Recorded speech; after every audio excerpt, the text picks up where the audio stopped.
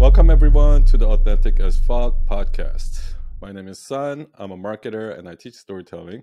And in this podcast, I coach and I help kind of entrepreneurs help tell their story. Today's guest, we have Wolf. Hey, Wolf. Hello.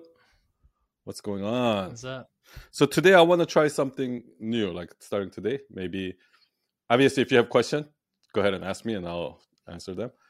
But I also want to try to figure what I want to do mainly is to hear what you do and then try to help you, like, kind of like how I would sell it, right? Trying to find your unique differentiator, what makes you unique, what makes you better than your competitors, and how I would sell that, right? Something like that. Like this way we can kind of help promote the guests and as well as try to figure out a good message as well. All right, so to start off, do you have like any specific question that you wanted me to cover? Well, let's introduce yourself first. My name is Wolf. I'm based out of Chicago, and I am traditionally a product manager, and I'm actually about to go back into a product management role full time, which is what brought me to the podcast, because for the last year, I've been trying to figure out selling my services in a consulting capacity. I was calling myself a brand strategist. I was calling myself a e-commerce strategist. And so that's kind of where my realm of expertise is. And now I'm looking to pivot back into a full-time gig while also figuring out how to start building my business back up from the start now that I have more cushion and the ability to kind of focus on the business I want to build versus just stressing about getting money in the door today. Got it. Yeah. So like I always say, like you can't really grow a business unless unless you have like some sort of a stability in terms of like you can't grow a business when you're worried about money, basically. So I tell everybody to go get a 9-to-5 job or get your business to a point where it's financially stable before you start growing it, right? Okay. So which is exactly what you're doing. So kudos. So your question is more of like, what should I do to grow my side hustle brand while I'm doing this? And I think it ties well into what you were saying about helping me figure out how to sell what it is I do, because that's really been my challenge over the last year. I don't have the hard skills people are necessarily looking for. I can't point to a portfolio of awesome graphic design. I'm not an awesome coder. I'm kind of a team facilitator, and I've really struggled with figuring out how to put that into the market in a way that people are excited to buy it. So now I guess the challenge is with the extra hours in my life instead of the main hours of my life, how do I start to position myself in a way that I can start small and scale into a realm of expertise that I feel like I can sell well? Got it. So let's start with like what kind of service you have been providing in your side hustle business. So I have built a few websites on CMS platforms. I've done some integrations consulting, so helping supply chain and operations teams make their software work smarter for them on the back end. And I've done some brand strategy engagements. Go ahead. Okay, so it's all over the map. Yeah. That second one, what did they originally come to you for? Like, what was the thing that were struggling? So that one was unique in that they really needed someone to fill a position immediately because they had a wholesale skincare business and their orders had fallen really far behind in a transition. Somebody left a role and they just needed immediate help getting back on track with their orders. So they wanted just a person to fill a position. And then I brought in the extra ability to start to strategize and systematize their processes, which is what I ended up staying with them for about 6 months. What about the e-commerce one? For the e-com? I was hired to refresh the website and implement better UX and analytics for them. Got it. Okay. Yeah. So a lot of times when we sell consulting service, I think we look at consultants that are like doing well and we're like, oh, we want to try to mimic that, right? Like when we look at like, those top consulting firms and stuff like that. But the thing is, those people go there because they've already made a name for themselves, right? They already like known as a thought leader. So it's hard to start out in consulting, like, because one of the things I hear from Chris Do is telling them to sell strategy, right? Brand strategy. But it's almost impossible to sell brand strategy without a portfolio or experience because nobody's asking for it. Do you know what I mean? Nobody's like calling out branding companies, be like, oh, I need a brand strategy. People don't do that. And people who do that are like big brands who's already launched their brand. And then over years, they found that they're like, there's no cohesive message. So they're trying to hire agencies to do that. But these are bigger brands. So they're looking for agencies, not necessarily like a brand strategist, right? So if you're starting out, what you need to do is you need to sell something tangible, something specific, something that people are looking for. For example, like there's a lot of people that are looking for integration between their e-commerce and their CMS, or e-commerce and their inventory system, or e-commerce and their backend system, or whatever it is. That's like a specific solution that they're looking for, right? Or a lot of people want to automate their drop shipping, or when they have a specific goal, but they don't know how to do that, that's when they're going to bring in people to solve that specific problem. So what I'm saying is people are not sitting there going like, oh, I wonder if I can bring in a consultant to optimize our process. Nobody's thinking that. Yeah. Do you understand what I mean? And it's the same reason why nobody's sitting there going, oh, I wonder how I should eat healthier, healthier and live a healthy lifestyle nobody's doing that. What they're doing is once they get sick, then they go to the doctor and they say, can you fix this for me, right? And it's the same in business.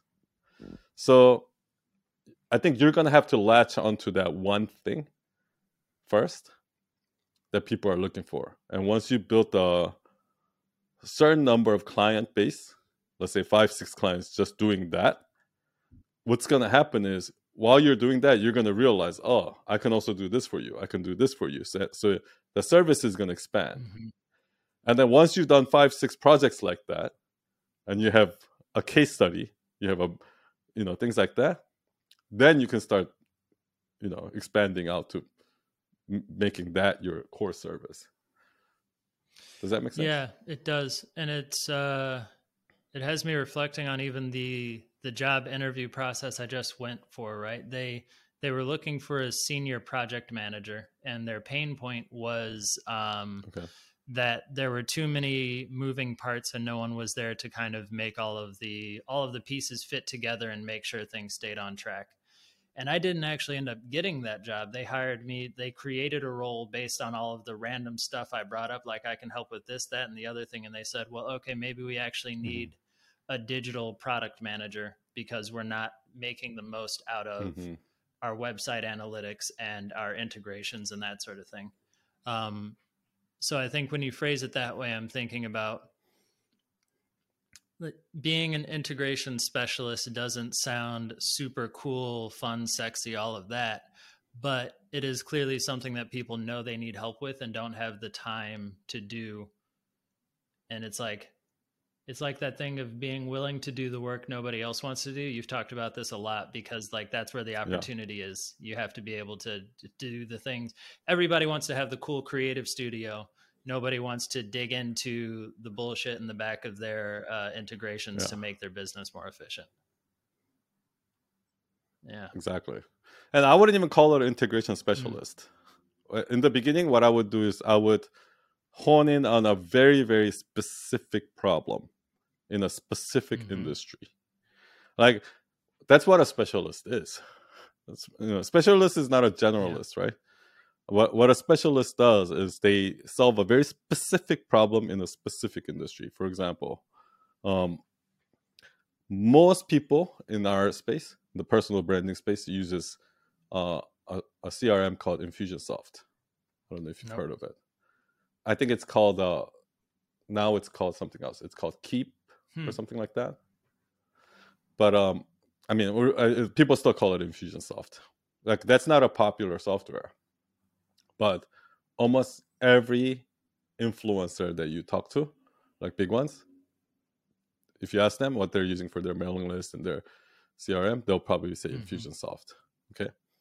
Now, a lot of people have trouble integrating their Infusionsoft to the rest of their business.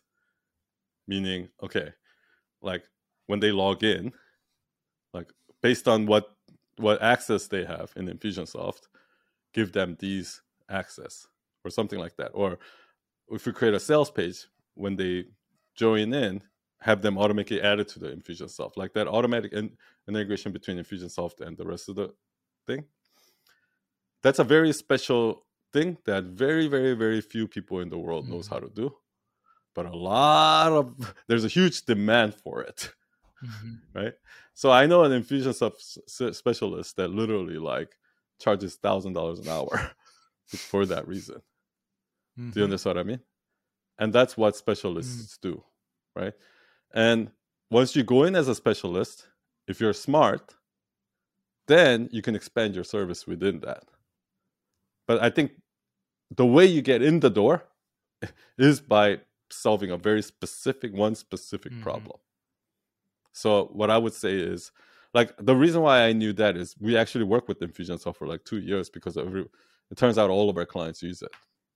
So we learned Infusionsoft inside and out. Like, we know everything about Infusionsoft and how to integrate it to the website, right?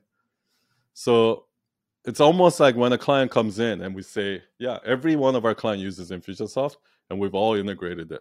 It's almost like I don't even have to sell anything else. The sale is already done. Because they're like, they have Infusionsoft, they've been having trouble with it, they've been having trouble integrating. And then I say, oh, we're Infusionsoft specialists. We've been doing it for 2 years and all of our clients use it. All of a sudden, that's like music to their ears, right? So things like that. And a lot of people don't know these kind of things. Like, a lot of people think that they're experts, that they think that they are. But if you're a real expert, real specialist, you would know these kind of things. Okay, every hospital uses this software called this. Every e-commerce shop uses this. And here's another good one. There's a huge demand for people who can integrate Shopify to QuickBooks. Okay? Or whatever accounting system that they use, right? Because even though there are apps and stuff like that, they don't know how to set it up. Yeah. You know what I mean? So things like that. I know those are not sexy, but that's the thing that they're willing to pay for right now. That's you know what I mean? Precisely that. Shopify, for me, it would be NetSuite, not QuickBooks, but that's the place where I also see opportunity where a lot of people don't want to do it, but e-commerce businesses above 10 million need a better accounting system, and they're always in Shopify and they always need to go to NetSuite. And it's like, okay, well, getting really good at that would be a huge value add. It's just not super fun. Yeah. I would start with something like that, right? So that you can clearly like set all the products and services based on that. You can have a clear, like, one page on your website that explains that. And then the way I would go about it is I would go into the job boards and then search for NetSuite Shopify and look for any job description of looking for, oh, we use Netflix as Shopify, blah, blah, blah, right? I would just email every single one of them and just say, I'm not looking for a job, but I'm actually a specialist in Shopify and NetSuite, and these are the projects that I've done. And, I want to see if, I can help you there. And all you need is just 1 or 2 clients like that. Yeah. Well, and that takes me into, I guess, a deeper question, because maybe you can have a few different things, not just NetSuite, but like that's one. And there's maybe pick 2 or 3 of those kind of things and then start reaching out to people that are looking for those kind of things. Yeah. And then feel it out. See which one is the most in demand. Well, and I almost see like a full, and this is, okay, so now I'm thinking, okay, you could do Shopify integrated to HubSpot for CRM and NetSuite for accounting, and then like whatever the third is, maybe like a customer experience platform or something. You're creating like a full ecosystem of things that you can build around Shopify.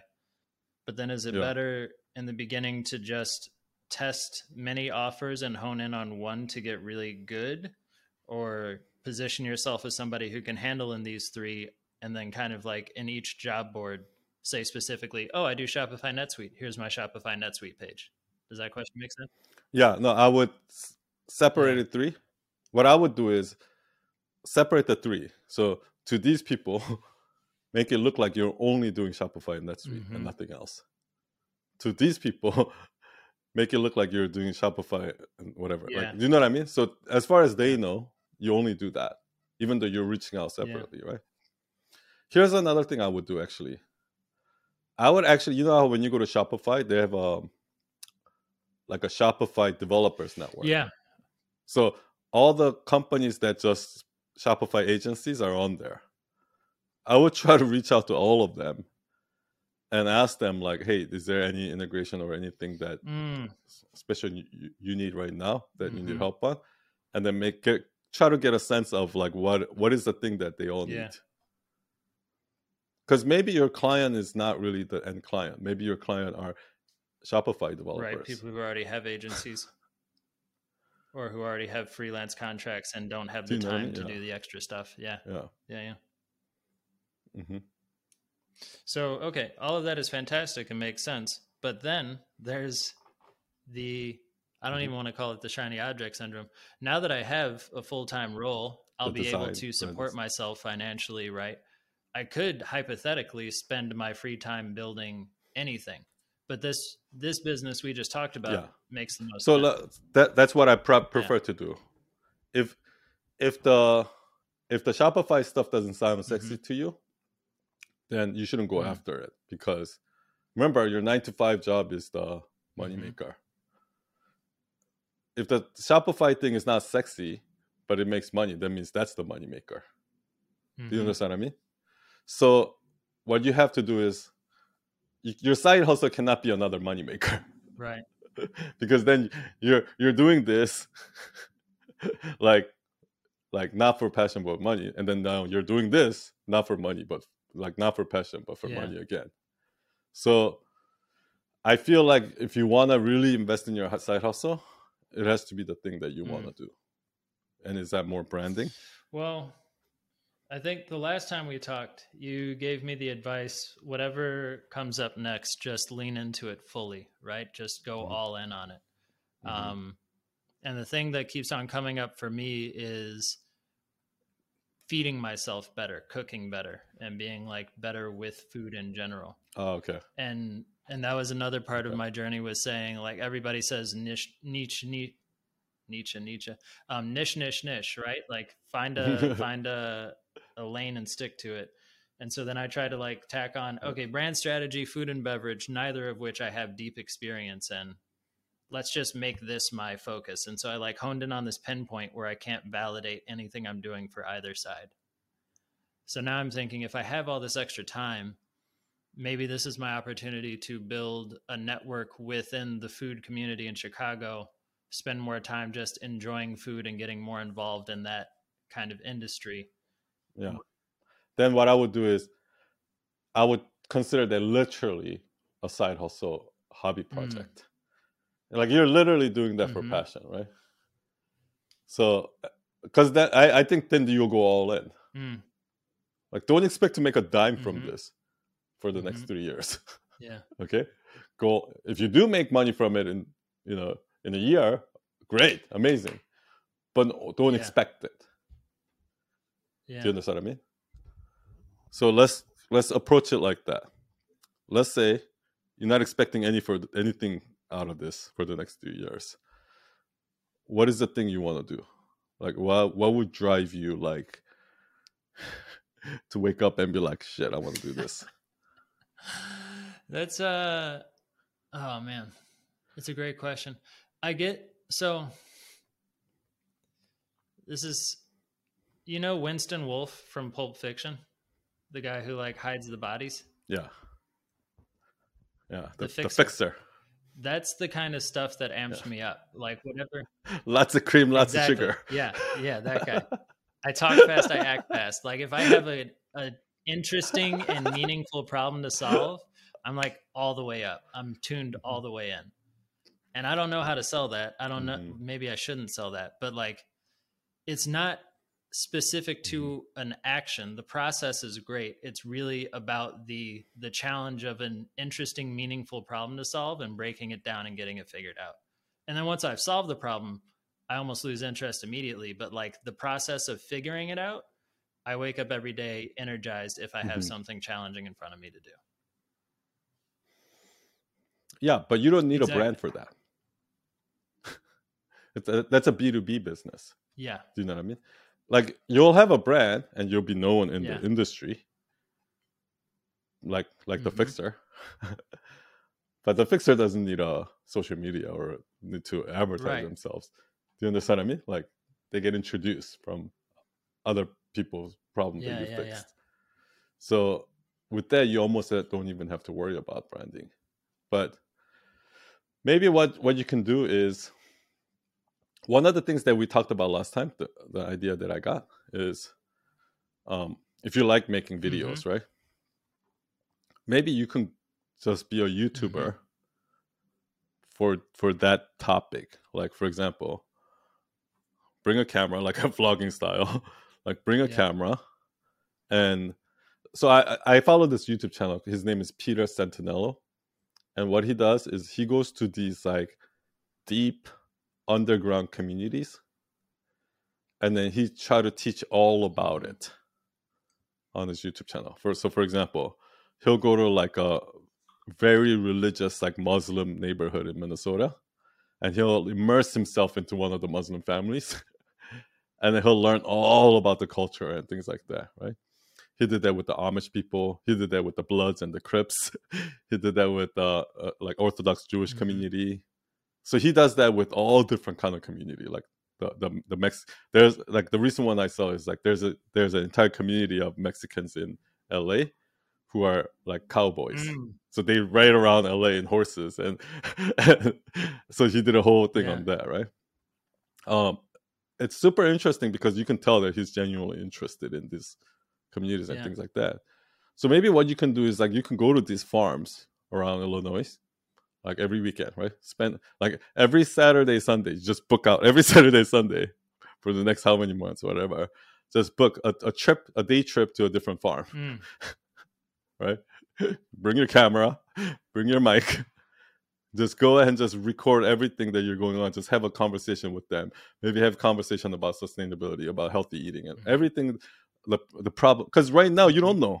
You're not an expert in farming. You're not an expert in food, but it almost becomes like a podcast where you're using this as a channel to learn, and maybe at the same time give fresh perspective. Like, oh, did you ever think of doing it? Like, oh, that's interesting. How that I didn't know that. Like, have you ever thought of doing it this way, or have you ever thought of like, selling this online? Have you ever thought of this process you're doing right here? Seems very inefficient. Have you ever thought of it doing it this way? So you're almost kind of like learning about how they work, and also kind of at the same time consulting, right? Because you're trying to like problem solve at the same time, right? Or something like that. And then you take all that footage, you edit it into YouTube video. Boom. Like every week, you just, and that's almost like a passion project, right? But you have to look at it that way, as a passion project. And I gotta be real with you. I have that thought often, and I still don't do it, and I don't know why. Because I get super excited about it, and then it just doesn't. I don't have a good camera. I don't know how to do the lighting. Which farmers do I reach out to? Like, I create all these things in my way, and I just don't do it. But everything about that sounds super fun, super exciting. It's like, hypothetically, that's fantastic. You have an iPhone. I have an iPhone, and I have a mobile recording device. Yeah, and it's like I can make it happen. I just need to go make it happen. That guy, that guy Sneako? Have you heard of Sneako? So Sneako is he's a YouTuber. I mean, he's banned now, So you moved over Of to course. Rumble. But Sneeko is this guy in New York City ever since he was like 14 years old or something Mm. like that. Like a young kid. So he just went around New York City with a mic and just like asking questions to different Mhm. people and having conversations with different people. So something like that. And he uses shitty like iPhone. Yeah. Audio's terrible. But the content is good, Yeah. I guess it's the same thing as the podcast project you had us do a few weeks ago. It's like when you gave the directive, don't worry about making it perfect, just put out a podcast. Suddenly I had a podcast within a week. And I've been thinking about that for years. Yeah, exactly. And now I've done like 20 podcast episodes across And 3 different projects. And also the real fun part there, it's like those travel vloggers and stuff like that, right? I mean, those travel vloggers, even without the camera, they would have gone there and traveled anyway. They would have done the same exact thing anyway. They would have enjoyed it anyway. It's just that now they're doing it with the camera, right? So you got to think of it as like you would go to these farms anyway, even if it wasn't for content or anything else. You would go try to learn this anyway. So maybe that's the thing. Maybe you have to think about that thing that you do anyway. Like, what are the things that you do right now on your own? Nobody's asking you to do it, or you're not getting paid to do it. I have a lot of conversations like this, so like video conversations with interesting people, and the podcast has been really natural in that way. When you say interesting people, people that feel like they have a different perspective, or that they say something that I truly have never thought of before, or they say something in a way that I'm thinking, okay, well, I would have thought that was a terrible thing, but you thought that was amazing. So like there's something to learn here. I need to ask you about that to understand why we see this completely opposite. So people that just make me think differently or come from a different background than me that seem aligned with like my values. Not necessarily like had to do with food or anything. I've been attracting a lot of food people, and I've been talking mostly to food people because there is that immediate connection, and like I want to learn from them because there's so much I don't know. So I think for the near term, that's 100% a thing I can do. Just talking to chefs. Then you got to go to those farms. 100%. I think it's getting over that hump of like, well, why does the farmer want to take time for me? Or like, why should I be bothering them? But that's a BS excuse. It's just reach out to them. Somebody's going to say yes. Somebody has said yes every time I've reached out. So it's like, well, you're asking them to help you. Right. And usually when I ask people to help me, like 9 out of 10 times, they don't turn me down. It's weird. Whenever I tell them I can help you, I can help you promote your farm. Like, no thanks. But then I'm like, can you help me? Like, I really want to learn about, like, I find your farm fascinating because you do this, and I really want to learn about that process and blah, blah, blah. Then they're going to be like, sure, come on down. 100%. Yeah. And I already know all of the farms to reach out to because I keep on finding new stuff. Yeah, might as well. What else am I doing with my time? Playing video games, watching Netflix, Chef's Table.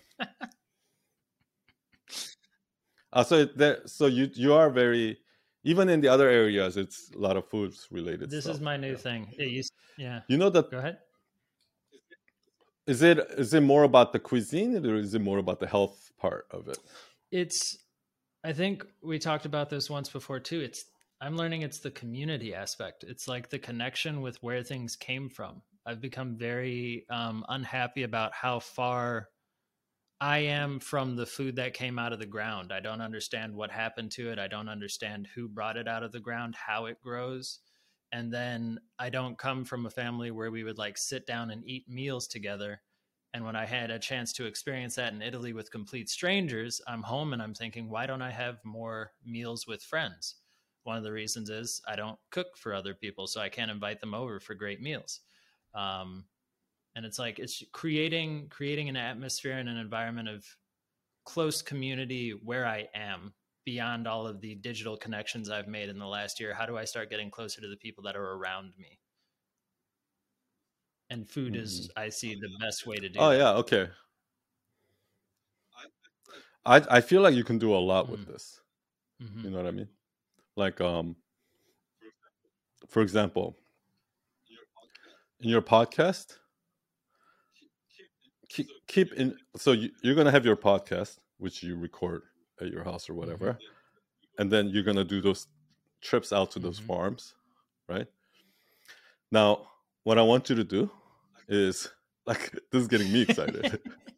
Like in my podcast, I would bring in those people that talks about like local source foods, sustainability in food, like how those type of topics, right? People that already talk about those, like farming and things like that, right? So bring on those people, right? And then, like, I'm not talking about farmers, but other influencers in that space. Start with the smaller ones and move your way up. There's a lot of small influences that talks about healthy eating. Like all those spiritual woo people that talks about spirituality and stuff like that. There's two ways they start.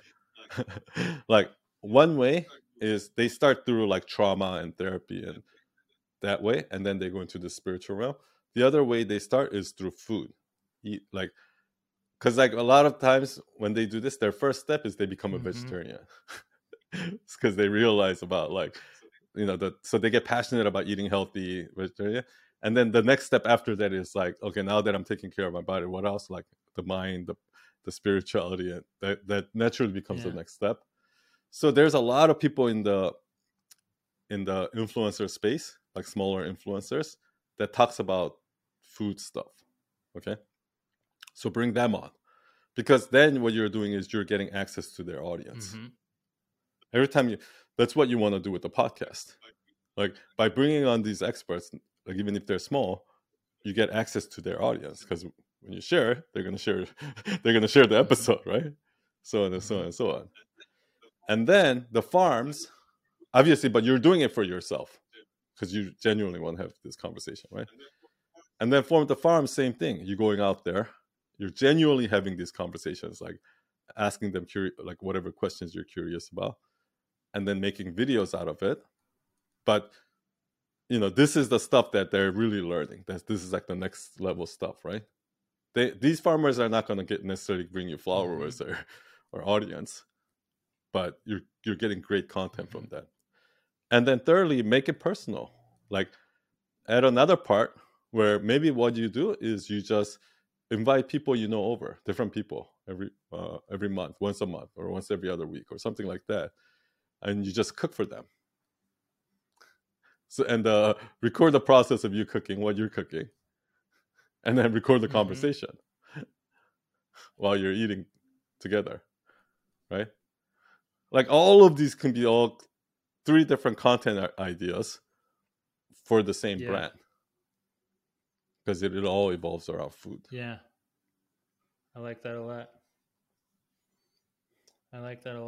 I have this process I called, and include a lot of practical tips, like like obviously you're going to talk about high level things, but you also want to focus on like, okay, what's something somebody can do today to help local farmers? What's something that somebody can do today to start eating more clean? Like, do you know what I mean? Yeah, like tiny habits. Yeah.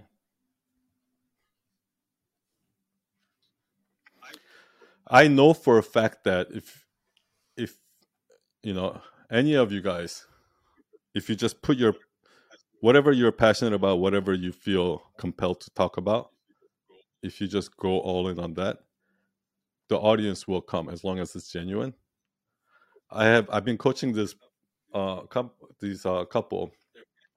Their brand name is called Satvic Movement, SATVIC Movement. And what they do is they talk about, they went through all these like health problems, right?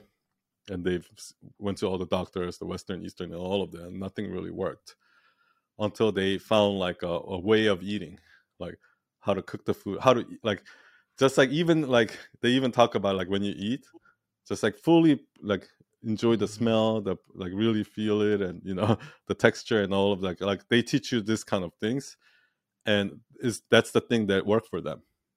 And then obviously it worked for a lot of other people too, because they talk about it and other people try it, and now they have a huge, massive community. So, like, I know for a fact that if you're genuinely interested in something and you talk about it, there will be others too. The problem is this. A lot of people, what they do is they talk about things they're not genuinely interested in. Mm. For example, like NFT. Like, nobody's genuinely interested in NFT. It's a shiny new object, you know what I mean? Or like ChatGPT, like those kind of things. Like, people are not genuinely interested in those things. That's why a lot of those content are gonna fail, because people can sense when it's not, like, for some reason, when it's real, there are other people out there that feel strongly about the same thing. But when you're fake talking about NFT, when you're fake talking about a subject just because it's the shiny new object or whatever it is, they're not going to connect with you. So it's so important that, like, literally, this is something you would do even if the camera wasn't on. Yeah, I love that. I've been doing this thing called Dream Big Mondays. So every Monday I try and in the morning create space where I take constraints off and I just say, like, okay, without thinking about all the things I don't have, what's the greatest possible outcome of this idea or whatever might be on my mind? And this feels very much like a Dream Big Monday right now, thinking about where that concept around food community could go if I stop thinking about all the things I don't know how to do and I just suspend belief and go. The thing is, well, if you're a lot like me, so I'm going to give you this warning. That's a trap, and I fall into that trap all the time. At Night Owl Nation, I do that all the time. I really envision there being, because I tell you guys all the time, like, I really envision there being clubs where this is an Instagram club, this is a sales club, and I see it going this way, and I really see this, like, structure of small group leaders and I envision all of these things, right? Great, but those things end up killing me, because whenever I set those things, like, in my mind, it already becomes kind of all or nothing already. Like, oh, now I have to make that vision happen, and I'm not happy until that happens, right? But the thing is, the path to get there doesn't look like that. The path to get there is like me fixing this problem today, and then realizing, oh, this happened, and then, oh, that happened, and then by the time we get there, we might realize, oh, that actually wasn't even a problem. Like, here's a good example. Right in the beginning, after we did the 9 weeks, I'm like, 9 weeks is not enough. This is a constant practice that people need to practice all the time, storytelling. It's like a gym, right? It's like, you can't just stop after 9 weeks going to the gym. It's something you need to keep up, right? So in my grand vision, I'm going to make it like a gym. Forget the 9 weeks, forget the 10-week program. Let's do it like this, right? So we tried it. And then we realized that, oh, shit. Like, people are too scared. Like, they're like, because they keep asking me, oh, when does it end? When does it end? Oh, this goes forever. That it was overwhelming them. It's like, oh, and they didn't want to commit to it, right? So a lot of times we keep thinking about our vision. We don't realize what the real problem is, and sometimes, we end up solving problems.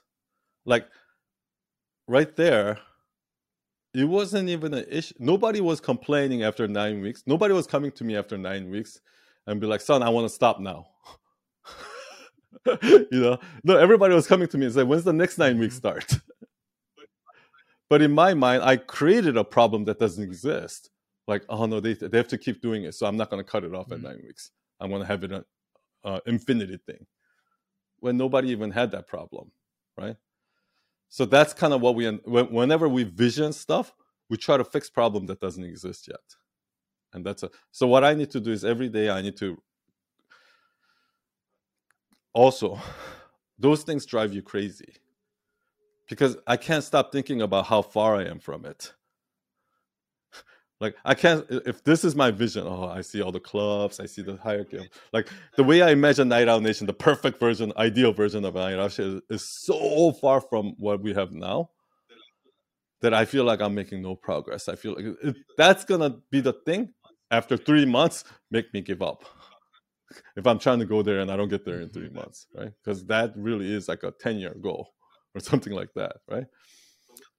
But what's going to keep me going is just me reminding myself, okay, today I just need to work on Night Owl Nation for 4 hours because I have a block of time, 4 hours. So in those 4 hours, I'm going to do everything I can to make incremental, tiny little improvements to Night Owl Nation. And that might be, okay, my overall goal club is clubs. Okay, today I'm going to reach out to all the small group leaders and see if anybody wants to lead a club. Step 1. Okay, I did that. Okay, I'm happy. I made a little progress towards Night Owl Nation, right? So I really need to bring it all, every day I need to bring it back to today. And how can I really enjoy the process, enjoy the journey today? Not enjoy it once I get there. I can't, because I tend to think too far into the future all the time. I constantly need to bring myself, and you are like that too. And that is a benefit of being a problem solver, right? Like if I'm working with a client, I'm trying to solve problems. The fact that I can think 3-4 steps ahead of them is huge because they can't. But the thing is, in our own business, that kills us because business is really adapting to every step, not planning out 3-4 steps. Yeah. 1% better every day, right? Yeah. I think the best thing I heard was, Jocko Willing talking about, he's a Navy SEAL commander, right? So him talking about every time they do a campaign or every time they do that and they have to come up with a strategic plan, he tries to come up with the most roughest plan possible. Because when you plan too much in detail, like 100% of the time, the mission has never gone according to plan. Things always happen, right? So that's why I think that, and he explains like that's how it works in battle, and the same thing. And then he starts talking about how he planned his career after the SEALs. So what he said was, after the SEALs, when he was 40 years old, he just got out of the SEALs, went to San Diego to his home retirement, and he's like, I'm just gonna hang out and surf for the rest of my life. I'm retired, right? And then he said a friend of his who works for like a big company, who's like an executive in a big company, called him and say, hey, can you come talk to my guys about leadership? And he's like, nah, I'm retired, man. I go, wow. He's like, oh, I'll give you some money. He's like, all right. So I'll go. He said he did it. So he went there and he did the talk. But right after the talk, he said he in that room was some of the other department leaders, and they came up to him and they said, hey, can you do it for my department? So he ended up doing the talk for all the different departments in that company. And then one of them was like a group of CEOs. One of them was like somebody who owned a bunch of different businesses. And he's like, oh, can you come do one for all my CEOs? And then he did that. And then all those CEOs said, can you come do it for my team? So this is how his training program started. Okay. And then after a while, one of the persons like, oh, you teach such a great stuff and we love all of this stuff, but can you create like a handbook manual for us of all the stuff so we have something to take away? So he created that, right? And then he started giving out. But on one of the speaking things, one of the person happened to be a publisher or something like that, a book agent. And he's like, you got a book here. This can be a book. And they got in touch with, and they turned it into a book. And then the book was big. And then Tim Ferriss asked him to like come talk about the book. So when he went there, and then Joe Rogan told him to talk about this. So he went there, and both Tim Ferriss and Joe Rogan was like, you should start a podcast. So two of the most successful podcasters are telling me to start a podcast. So he started a podcast. Now the Jocko podcast is huge. And you know what I mean? So all of his businesses, he didn't plan any of that. He just wanted to retire and surf. But one step led to another. And if I look at any successful people, that's how it happened. Nobody had a set vision 10 years away, and it happened exactly according to their vision. Not everybody can be Steve Jobs, I love that.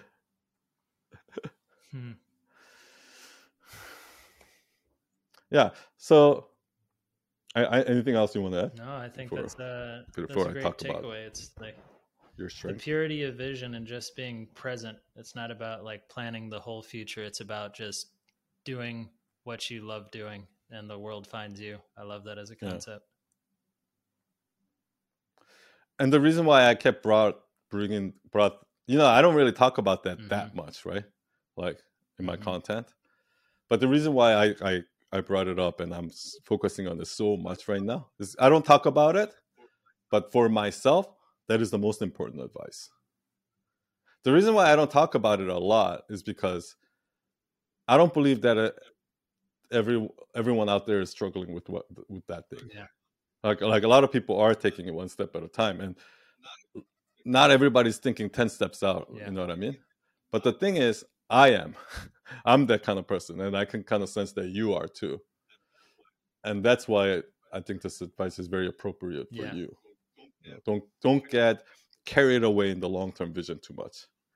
You know? I think it's great advice. I appreciate it. It's been a great session. Yeah, I want to add one last thing. What makes you unique? Right? Because once you start doing this and once you start putting out content out there, I think you're going to realize that, it's going to become much, much more clear to you, and that you're going to be able to put a word on it. But I think you are going to probably realize exactly what you said. Like, you're a fixer. You're a solution in search of a problem. Do you understand what I mean? I love that, yeah. And I as long as you're completely being yourself and you're having these conversations raw, authentic and raw, like out of pure curiosity, I think you'll start to see that at your very core, whether you're on the podcast having a conversation, whether you're talking to farmers, or whether you're cooking dinner for somebody else, that in all of those areas, what we're going to see is you're constantly trying to spot a problem and reverse engineer it and find a solution for it. Do you know what I mean? Whether it's food, whether it's cooking, you know what I mean? Sustainability, whatever it is. And once that happens, then that becomes your brand. Like, I never thought about it that way. It became my brand. Like, you'll have that thing. That 100% hits. That feels right. That's good. Yeah, I'm glad you listen. I'm glad you listened and you found yourself that stable income so that you can go all in on your passion, right? Like, without having to worry at all. Like, so how to put the pride away, right? It's like when you start, it's like, oh no, I'm a failed entrepreneur, but that's not the case at all. I'm just shifting my priorities so I can do it right. You know what's even funny? Because oh my gosh, this is like, I just got goosebumps because that pride thing, right? Like, that's happened to me so multiple times in my life, where for me, it was the pride that made me worry that, like, if this freelancing thing fails, I have to go get a job. But it wasn't even that I didn't want to get a job. What it was is like, what are my friends going to think? Like, I quit a year ago telling everybody that I'm going to be an entrepreneur and blah, blah, blah. And now I'm going back to a job. Like, okay, now all my friends are going to be like, I told you you're not going to. That was the thing I was most worried about. Right? But then once I gave that up, gave the worry, I was like, okay, I don't care. That's actually when the things started happening. Because like, I feel like that little fear of judgment or whatever it is, like, it stops us from really going all in so much. And the same thing happened when I closed, after COVID, when I closed my Night Owl office, right? And we all started working remotely. Like, that office was like my pride and joy. It was like a beautiful office. It was like a Soho loft office. So nice. And like every time a client came in, they're like, wow. Like, that was my pride and joy. So when I closed that office, like, I'm expecting everyone to be like, see, I knew it. Like, someone wasn't cut out to be an entrepreneur. Like, do you understand what I mean? 100%. So but then when it happened, nobody did. Like, people were like, oh, you didn't need that office. Do you understand what I mean? And it's just like sometimes like if you just get rid of that one fear that's worrying you, that's stopping you from it, like if you just drop that ego and just like, okay, call me a loser, I don't care. That's why on our manifesto, the first thing is be a nobody and be a beginner. Because once you come from that mentality, nothing scares you anymore because you're not afraid of judgment anymore. 1000%. Took the words right out of my mouth. I know exactly what you mean. 100. Feels great. I'm glad, great, man. Yeah. Cheers. Thanks. Do you already feel a little bit relieved after like? Yeah, I really do. Yeah. Going through that. Yeah. Yeah. That's good. Yeah.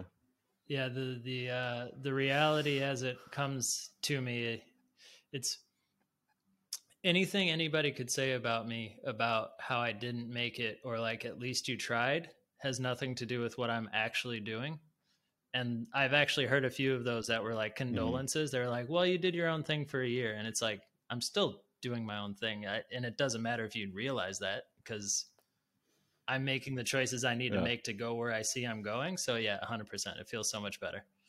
And just being able to take that off, it's like, now I can see this and say, I don't need to make it pay me. I can just do this awesome thing. Let's go do it. It feels so much better. You don't realize how much of a superpower that is with like that somebody tells you something like that and it doesn't bother you. Like if you can get to a point where other people's words doesn't bother you because you know what you're doing, that's such a superpower because that's really the thing that stops everybody from really going all in, you know? For sure. Yeah, man. Good job. Good job. Right Maybe I'll get to cook you a meal someday. And we'll have a dinner. Yeah. Dude, if I'm ever in Chicago, I'll come on your podcast. We'll have dinner and we'll have a 3-hour conversation. Yeah, 100%.